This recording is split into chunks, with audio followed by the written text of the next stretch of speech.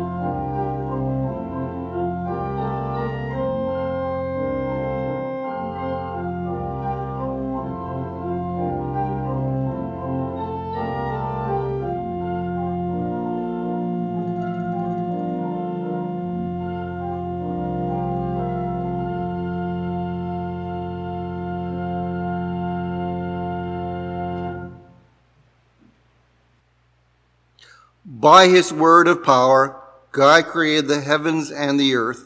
By his word of love, he gave us his only Son, our Lord. By his word of grace, he restores and encourages us daily. Come, let us receive the word of the Lord. Let us pray. Eternal God, from whom we have come, to whom we belong, and with whom we will one day dwell, who else in heaven and on earth shall receive your praise? To whom else can we go in our time of need? Hear our prayers and our praises, and may we know we are totally yours. Amen. Let us join together in our prayer of confession. Gracious God, have mercy upon us as we make our confession. We question your judgment when your will conflicts with our own. We are reluctant to follow the course you prescribe.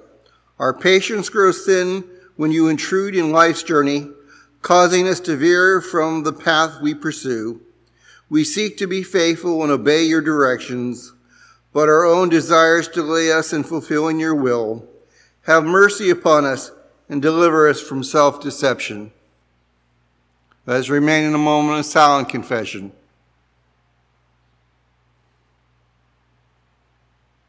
Paul assures us that the Spirit helps us in our weakness and intercedes for us according to God's will.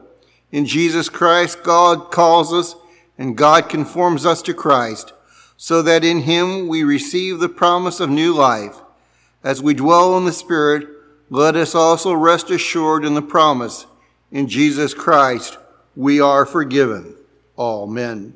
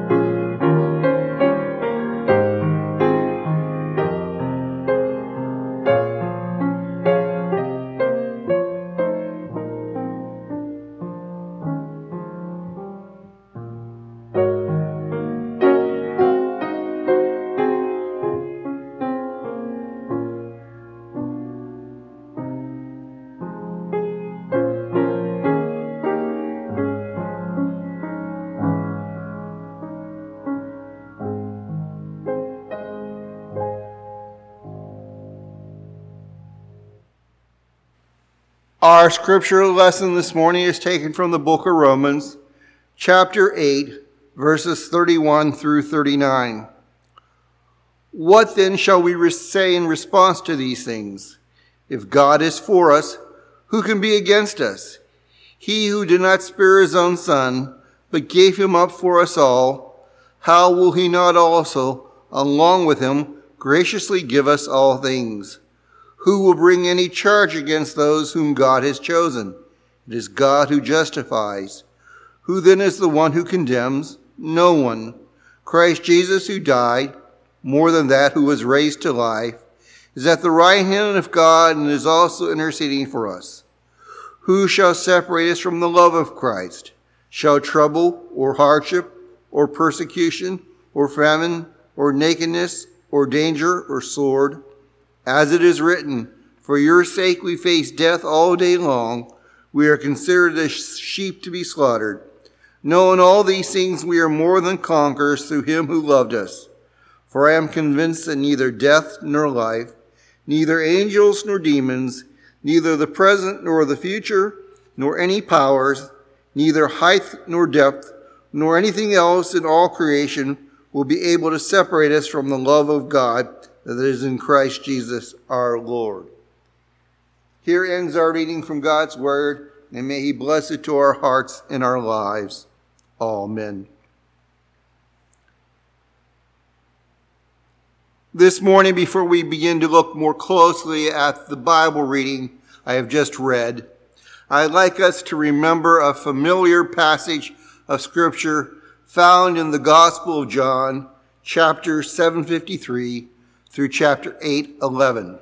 It's the story of Jesus and the woman caught in the act of adultery.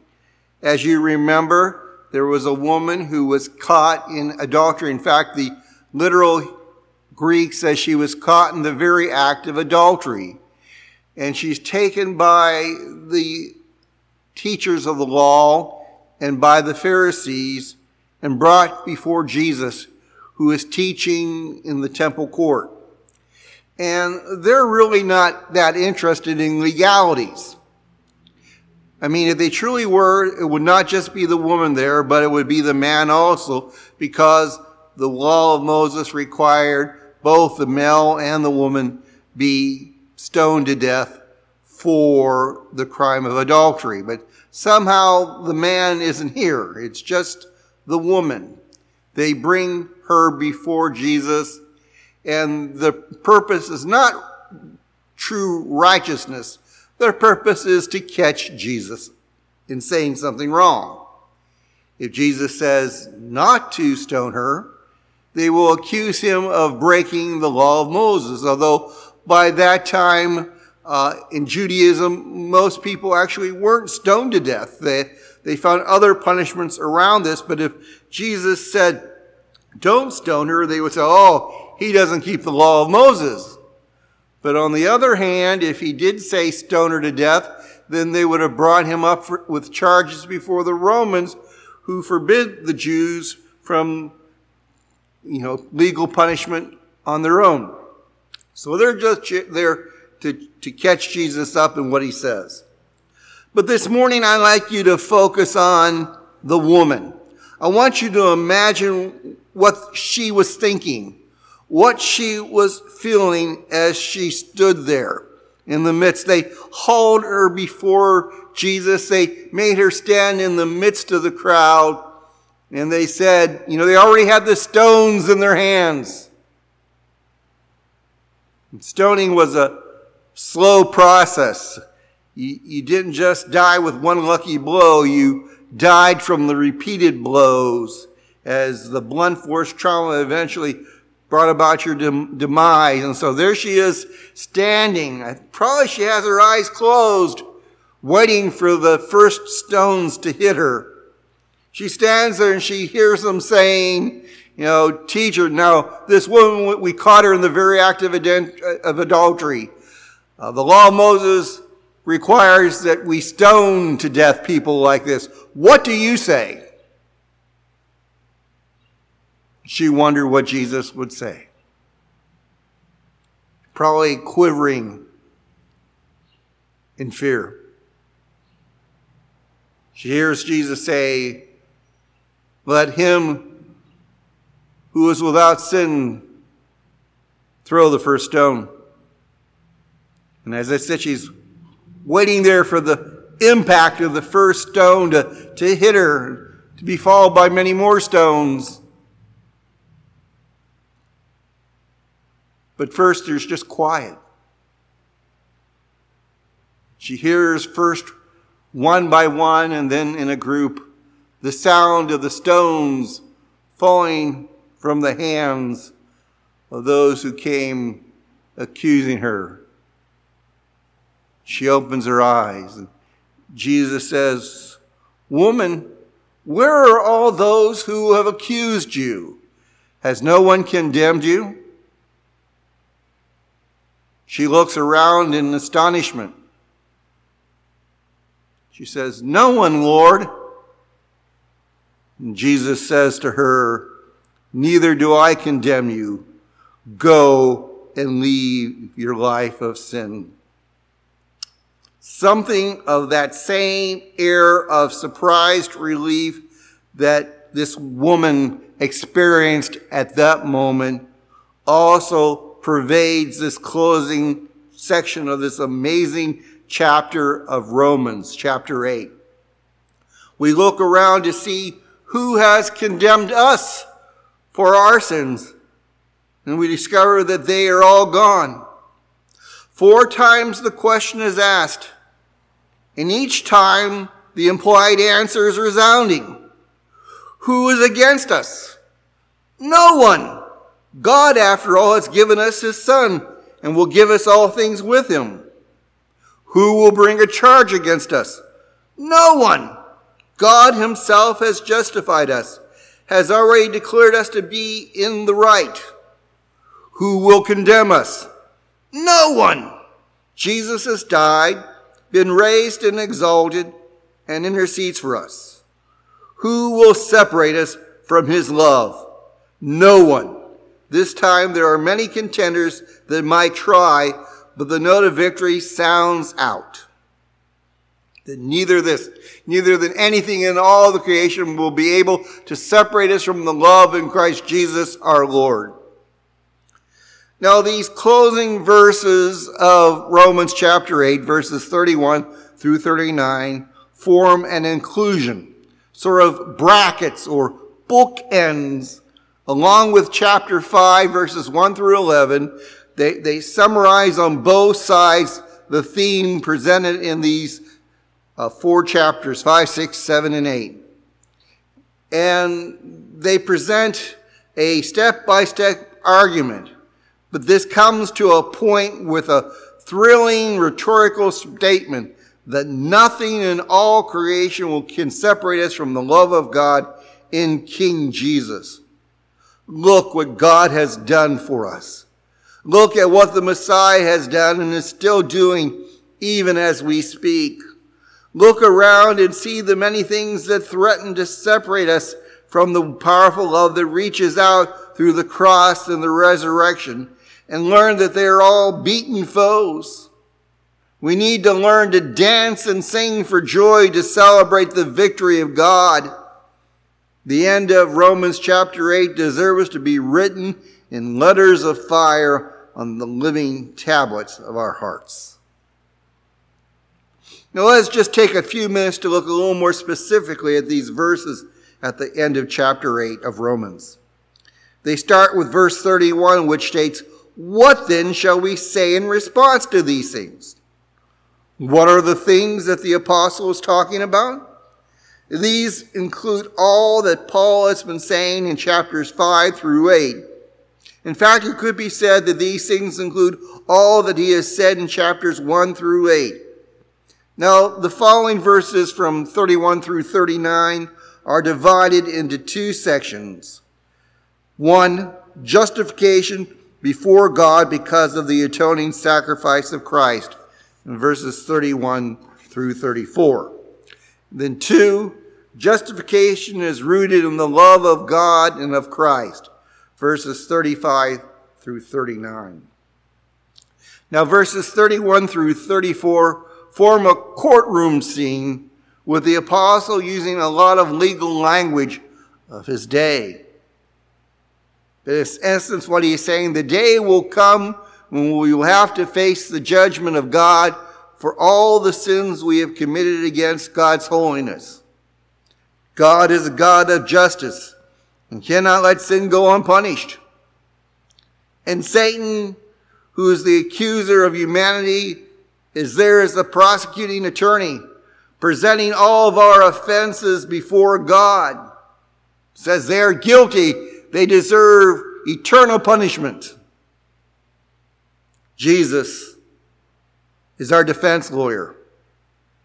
And he presents before God the fact that all our sins have already been atoned for, have been punished, forgiven through the death and resurrection of himself.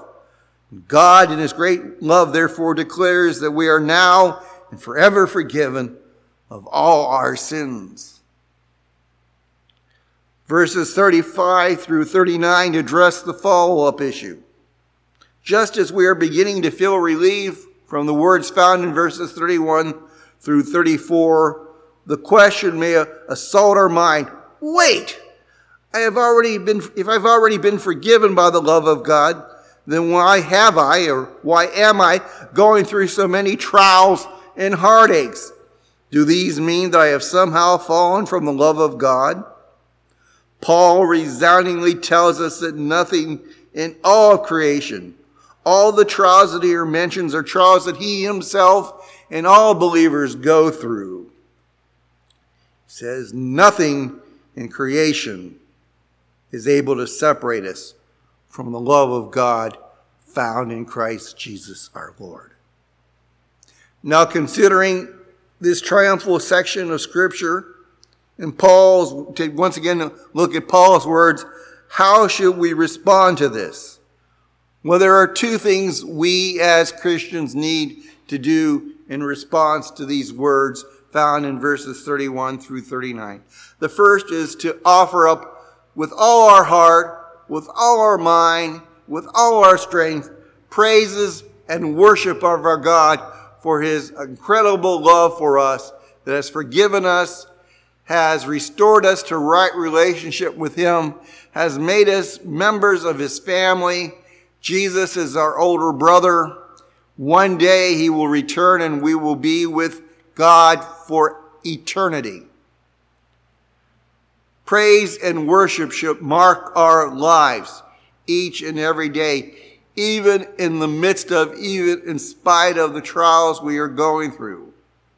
Yes, there will be difficult days, difficult times when it will be harder to praise, but at all times we are to praise God. You say, well, I just don't feel like praising. That's okay. You don't have to feel like praising. You can still offer up praise to God. You can say, even if you're not feeling it, you can say to God, God, I offer you my praise and my thanks because you have forgiven my sins through Jesus Christ, your Son, my Lord and Savior.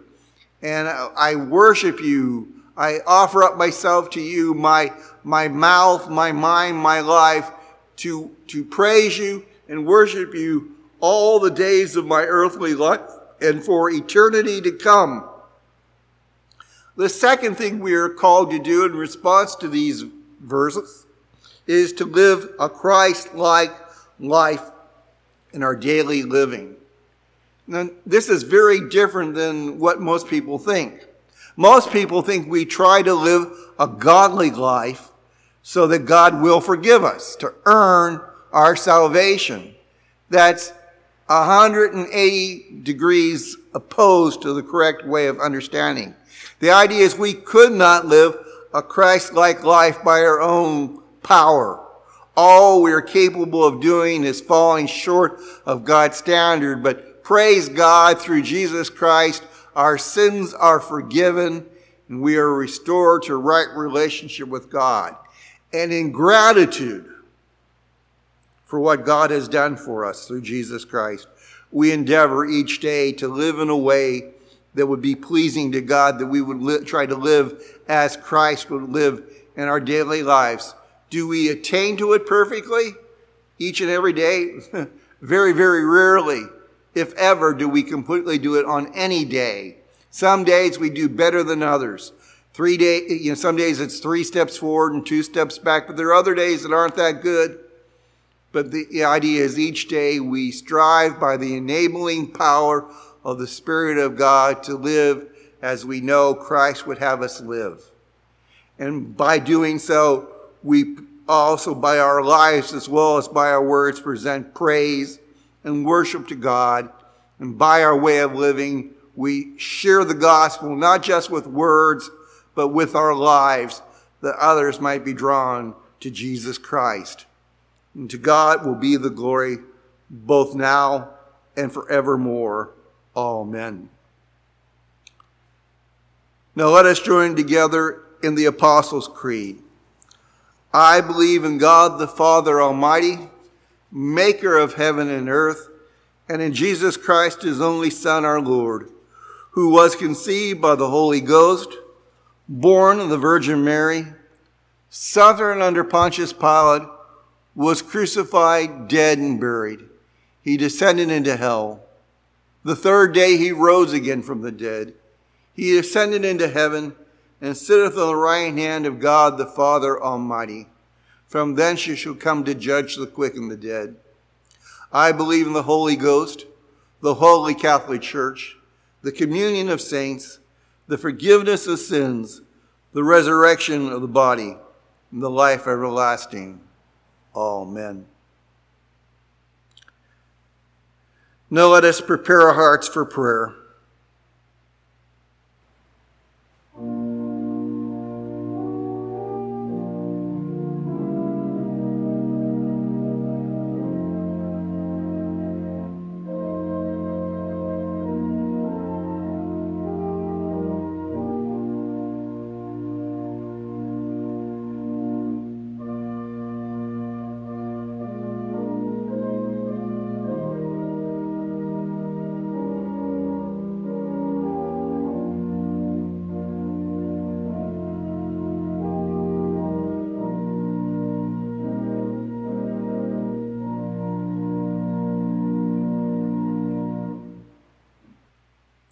Gracious God, whose love reaches down to us in troubled waters, whose mercy lifts us up when we are sinking, and whose forgiveness heals when we fail. Reach out to us now as we come to you in prayer, and strengthen us for the challenges which are ahead. We raise our prayers of intercession today for those who are troubled, whose lives seem constantly disturbed, whose journey in this world is very much like a long journey on a stormy sea. We pray for those who have financial difficulties, who never seem to catch up in life, much less get ahead. We pray, Father, for justice in the wage scale, for wisdom in handling funds, for self-control in making expenditures, for the skills and perseverance necessary for advancement, and for a healthy economic climate in our community. We pray for those who have emotional problems, who live each day with anxiety, who must often live under the shadow of ridicule and lack of understanding from others. Help them, Father, to find confidence in themselves and in your love. Enable them to greet each morning with expectation and each task with new vigor. We pray for those who have continuing physical problems, who never really seem to feel very well, whose bodies seem to be subject to every virus and ailment which comes along, who struggle with diseases which are painful and crippling.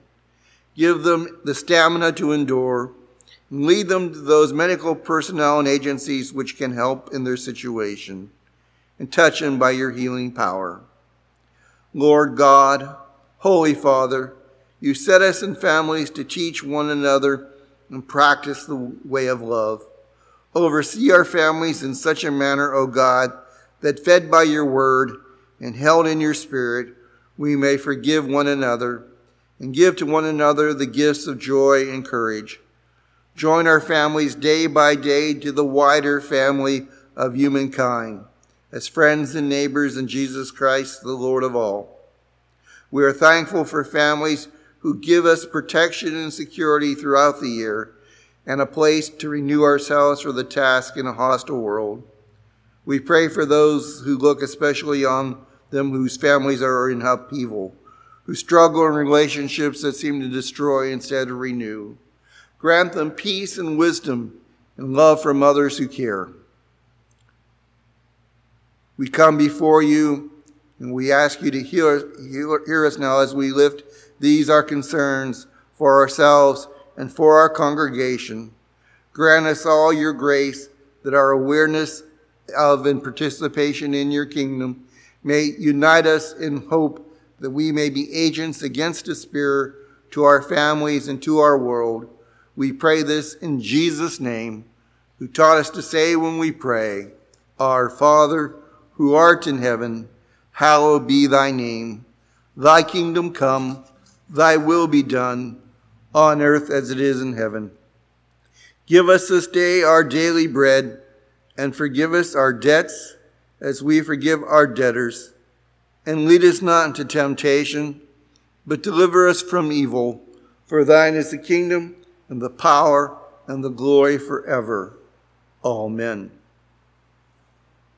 Now unto God's gracious mercy and protection, I commit you, and the blessing of God Almighty, Father, Son, and Holy Spirit be upon you and remain with you always. Amen.